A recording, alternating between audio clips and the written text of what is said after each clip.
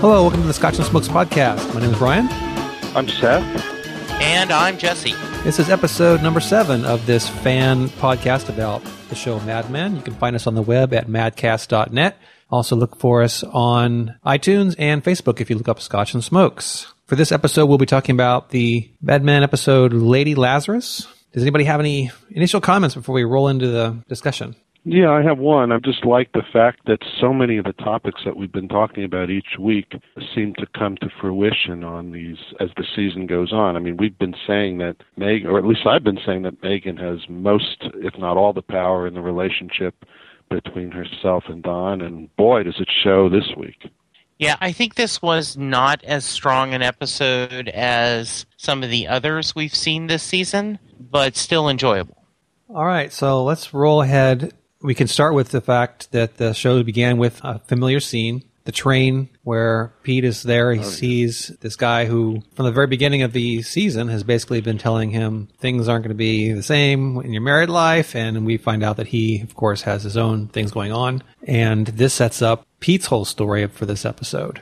Well, of course, Pete seems to be unlucky in, let's put it, I was going to say he's unlucky in love, but he's not. He's very lucky in love. He's got a wonderful wife. He's unlucky in extramarital love. I mean, he tried to get that girl at the driving school. He didn't get her.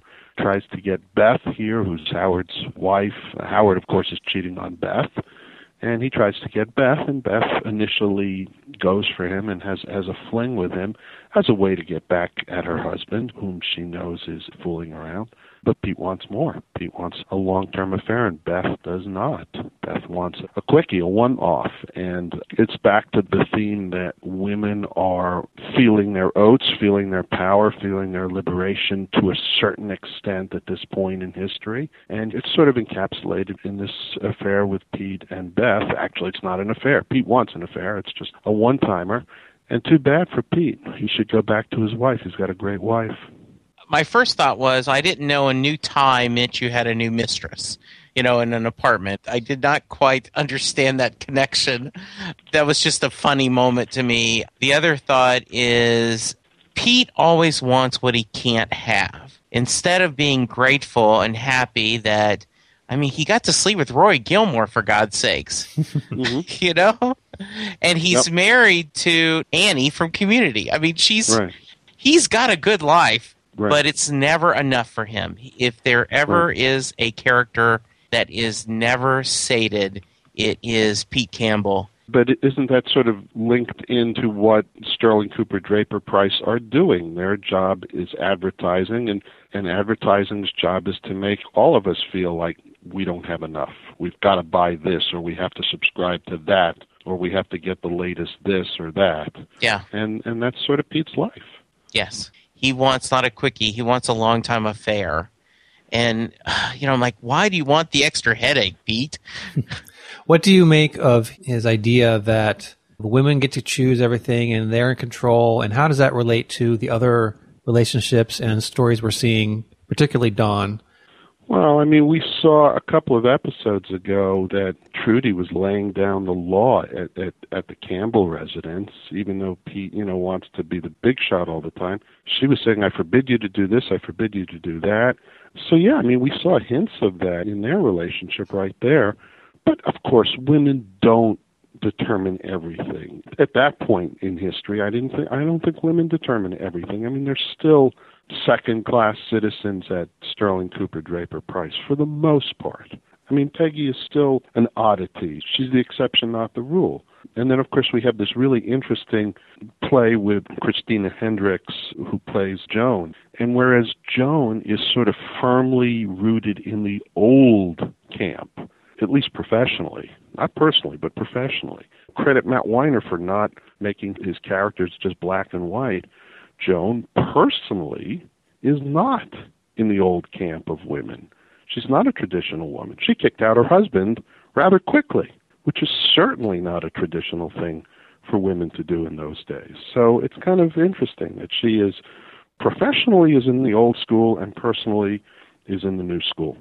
I agree. I do think the only thing is that Joan, when she was involved in the previous firm, she was doing some kind of TV work, right? That she Well, was watching the episodes and she was really good at it. She And helped out Harry at one Right. point. You're right. Yes. and And it was taken away from her. yes, and so she kind of understands her place, and I do agree with you in a lot of ways. Her foots are firmly in the old roles of women, and Peggy is trying to push this boundaries. I do think it was very interesting, Peggy and Joan's discussion about Megan leaving. Because Peggy's like, well, of course. She's married. She has a rich husband. Why wouldn't she leave? Peggy feels like I've pushed her to leave because, why don't you love this? You're good at this. Why wouldn't you want to do this? We also saw that Megan's father, you remember, he dressed her down and said, hey, why are you doing this? Why are you doing advertising when your heart is in something else? And we remember that her heart is sort of in acting. We got that in earlier seasons. And here she's going to go out and give it a try. Anybody want to talk about the first thing that happens after Megan leaves? And that is Don looks into an empty elevator shaft. Is that obvious, or I took an obvious thing out of it? That's such a signature beat of the story that it could be interpreted so many ways. The whole narrative comes to a screeching halt at that point. Like, things are going on. Right. Pete's having this. Megan's doing that. And then all of a sudden, the elevator opens. He looks down, and there's a chasm of, it's quiet. Everything just stops. Sound stops. Motion stops. And you're like, whoa. And there are many things you can take from that. I mean, is he looking down into an abyss of things? Is it like his mortality? This is the life insurance episode. Was he that close to dying? I mean, is her path going down, speeding away from him, and he's still on the floor of the agency? I mean, there's many things you could take into it. I don't know which one they really intend for you to take away, but they probably say, well, this is something that we can wrap up, and it's a big burrito. There's a whole bunch you can take out of this. But yes. Take your pick. And it's the rule of play that, right, if there's a gun in the first act, someone needs to be shot in the third act, right? So is this and then you think of the famous L.A. Law episode, the one everyone hated, fell in an elevator shaft. The way I looked at it was I'm afraid, kind of prosaic. Since it was the first thing that happened as soon as Megan left the office, I mean, he was ostensibly trying to run after her, right? Right. Now, what was he going to say? Was he going to say, come back, you can't leave? Or was he going to just wish her luck? Or, I don't know.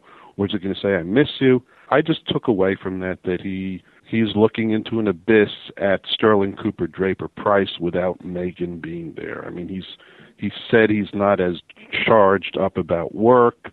Cooper last week told him so, that he's drifting. So he's looking into the future at Sterling Cooper Draper Price without his, wonderful wife being nearby him, and he's looking into an abyss. And coincidentally or not, they talked several times in this episode about the first photos of Earth from space, right, and how people were getting, at least Americans were getting their first look at the abyss, the depth of the universe and the vast blackness of space. And that was giving everybody, or some of them at least, kind of a pause for what else is out there and how insignificant we are, I suppose. And I'm thinking maybe the look into the elevator shaft is somewhat related to that. I don't know. So a lot of things there to discuss. And because this is a period piece, there are things that I find amusing, like the phone having to be dialed, you having to go to a payphone, other things. But I was really surprised that the idea that this picture of the Earth, which is now a pretty common, I mean, you see this all the time, a shot of the Earth from space, was so unique to them that had never happened. I was a little surprised that it would affect people that much, because it is so much part of my life or my being that, we know what the Earth looks like. It's a big blue ball. You see this image all the time. And they were all, how did it affect you? What did you think when you saw this? And it just, for some reason, I thought that was really kind of a cool peek at their mindset back then. Well, look, I mean, the thing that's great about watching period pieces and watching old films, one of the great things is to see how the culture has evolved. Right. Peggy Olson having a child out of wedlock was it was a terrible, terrible scandal in those days. Now, today, you have the child and you go on with your life. In those days, there was a very real possibility that you would never go on with your life, that you would be shunned and ostracized as whatever, as a single mother. It's just an ethic that doesn't exist today, at least in the United States. That's one of the fun things about Mad Men and watching old period pieces, I think. I agree. So you're talking about Megan and her leaving and Don kind of going after her. How do you feel about his reaction to her saying that she wanted to leave? He was upset at Peggy for, in his mind, chasing her out. So he did want her to stay. So is her leaving bad because, and this is the way I kind of took it, is because it kind of reminds him in a way of Betty and how Betty was a model, and maybe in his mind that's sort of superficial, and does he consider her acting pursuit to be just not as, I don't know, important or as something that's worthy of her intelligence, and does it set up for him a slow disinterest that begins to accumulate, much like it did with Betty, where he doesn't feel like he has someone who's a peer intellectually or in terms of things he can discuss? Because that's really what he seemed happy about in the beginning of the season. Here's my theory, and I don't know if it's a true one, but it's at least how I viewed it, is young love. When you are fairly newly married, you have these interests together. You do things together, and you really want to spend time together. And, now then I've been married over 20 years, and my wife and I have a lot of different interests. She has no interest in genre TV. She doesn't understand this podcasting thing. Why would you want to talk about this shows? But she runs marathons, does mountain biking, and so we have separate interests, yet still a strong friendship and bond and love. I think Dawn, every time, she didn't love the orange sherbet. Mm-hmm. He wanted her to love the orange sherbet because he loved the orange sherbet. He wanted her to share this because he honestly loves her, and he wants to make, like he told Pete, if I had had what you had to begin with, I would not have thrown it away. Mm-hmm. And he thinks this is a true love. He can make this work. And every time she doesn't love something that he loves, it's like he doesn't get this music. When did music become important? And she's giving him the Beatles Revolver album, which we do need to talk about. Mm-hmm. And he's like, what's this crap? Everything. And now then she's so good at advertising. Why wouldn't you want to do this? They are drifting apart, and he's worried, is this a sign that this marriage is going to work either? At least that's my theory. Right. Maybe. I just thought that, he loves to have her around him all the time, around him at work, around him at home. It's also a possibility that if she's not around him at work, she can't keep tabs on him. Right. This was Betty's problem. I thought the power in the relationship derived from the fact that Megan was at work, and she knew Don as a drinker and a philanderer, and she could keep her eye on him at work. And now she won't be able to, and obviously we saw in that last scene, she's going out for, acting classes at night when he's coming home. And then we see how empty Don's life is there. He listens to the Beatles record, and he doesn't really get much out of it, and he turns it off, and he walks into an empty apartment, which is kind of what he had before, except this apartment is much brighter inside and much nicer. And occasionally, I guess his wife will be home with him. But empty apartment, empty elevator shaft. Yeah, exactly. Yeah, so I just think that he loved having her there. I think it might be all those things. I think it might be he wants her there. I think maybe he does recognize that having her there is sort of like, if she's here, then I will not, stray. If she had not been in the elevator when Andrea had a couple episodes had come in, what would have happened then? Exactly. Great point. And it's almost like it's as if you have some sort of addiction and you've got your thing to remind you to stay clean or whatever, and she's not there. I don't know if he knows this as obviously as that, but maybe at some level he does recognize that. I was quite amazed, however, that he let her go so quickly, so easily, and then even said, I don't want her to end up like Betty. Who Betty was a very, very depressed, very upset human being. Her whole life was that house and the kids, and it was not a challenge for her. I mean, when she got to go into New York City with Don, it was a big deal for her.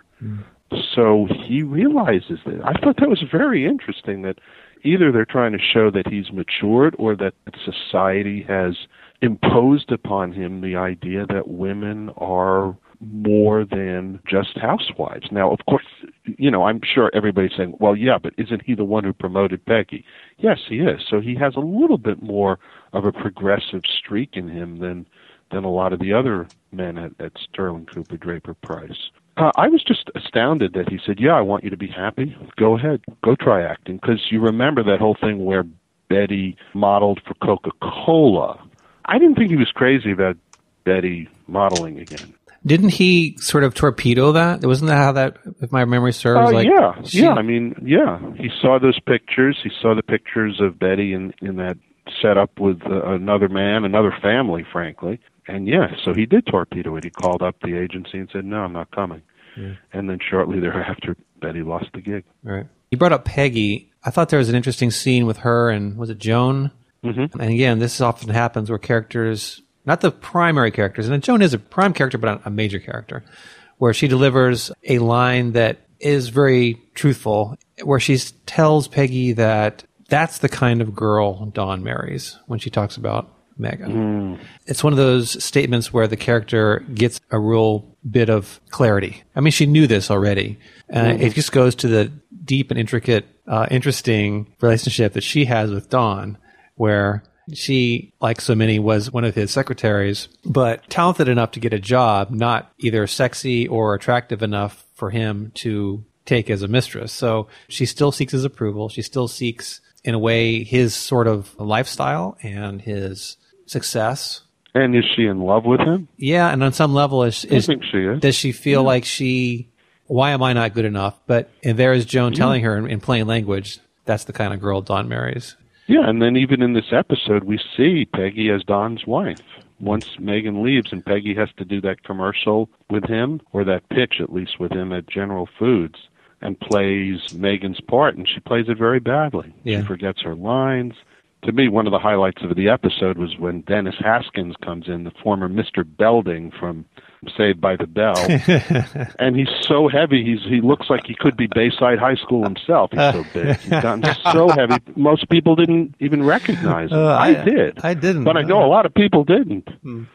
Actually, I kind of like these cameos where we had the Gilmore Girl, Alexis Bledel, and now Dennis Haskins. It kind of makes Mad Men just that much more fun. Yeah.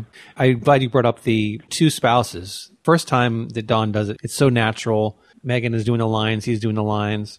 And the second time with Peggy, it's awkward and it's not fluid, it's not natural.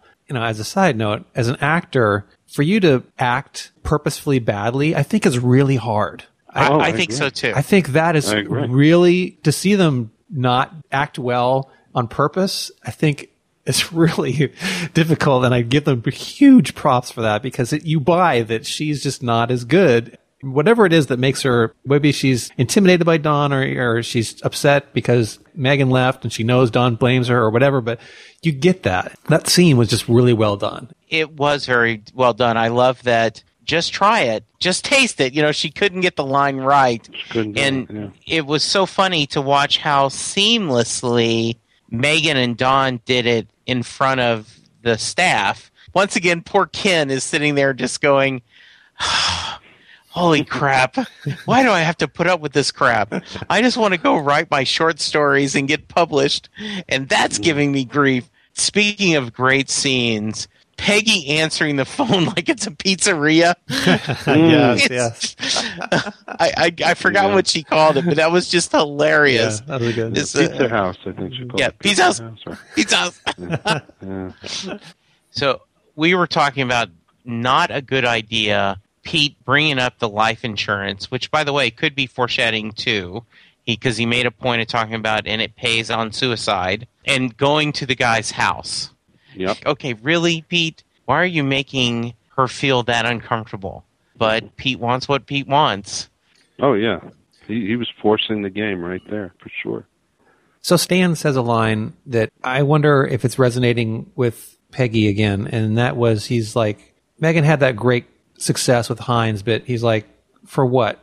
Heinz baked beans. Obviously, he's not getting a lot of fulfillment from his job, and I think, again, it goes back to what are these people being fulfilled by? They're getting success, but at the end of the day, they're not like, writing something that's really going to change the world other than get people to purchase these products. And in some cases, these products are pretty banal. They're baked beans or they're what have you. Or laxatives. Or laxatives or these, just any number of these things. Are they sitting there? We are what we are. We're a middle-rung agency. We aren't going to scramble anymore to make sure we make our payroll, but we're never going to be incredibly successful either. And so it's just going to be every day working on beans. Can't be very creative, rewarding. It's not going to win you too many more Clios. What do you do? Where do you go? And maybe that's going to be the story that we're pushing to the end. Where do we go next, and how do you keep doing this? Mm-hmm. I think the other thing is that, when everybody's like Pete is not happy with what he has, even though he has a lot, and Don isn't always happy with what he has, and he has a lot. Again, it gets back to what advertising is all about, which is trying to make people unhappy with what they have so they get more things. It's sort of a materialistic ethos that more and more and more and more makes you happy, whereas most religions tell you that's not true. Mm-hmm. That material things come and go, but family, spirituality, friendships, relationships endure. It's sort of an emptiness, maybe they're trying to portray the American emptiness that starts to take hold in the 60s and starts to pervade the 70s and the 80s, and here we are now. And it seems like we're kind of returning to a materialistic culture with the Internet, which is kind of making us buy, get more stuff. Everybody needs to have an iPhone and an iPad, and if you don't, life has passed you by and this sort of thing. And you're also going back to the elevator shaft, the emptiness. Yeah. Absolutely. So is that our theme? We'll have to see. I am looking forward to where it goes, and it appears we may get a little more Betty this time in the upcoming episodes. With the Mother's Day episode would be very appropriate. Mm-hmm.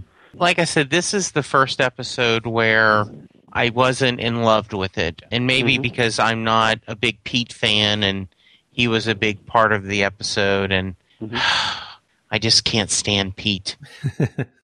The end, I thought it was also too where she does draw the little heart to him and then rolls down the window. I'm like, is she toying with him? And she had said, right, this is a pleasant memory for us. Let's move on. I'm not sure what message she was trying to send to Pete. I'm not sure what message it was she was sending, but the one that he received, he enjoyed the message, clearly. Like, all he wants is someone to say, I can't work right now, but it's more than just that little thing for me. And so was it truly a message that she meant, or was it just to placate him for that time? But whatever it was, it worked, because he got that little kind of happy expression on his face for just a moment. That's what he needed. He just needed to, in some way, hear that it was something for her too, even though right now she's stuck, as I guess he is. Yeah, but wasn't it also back to the whole theme of women having the power and women determining what's going to happen?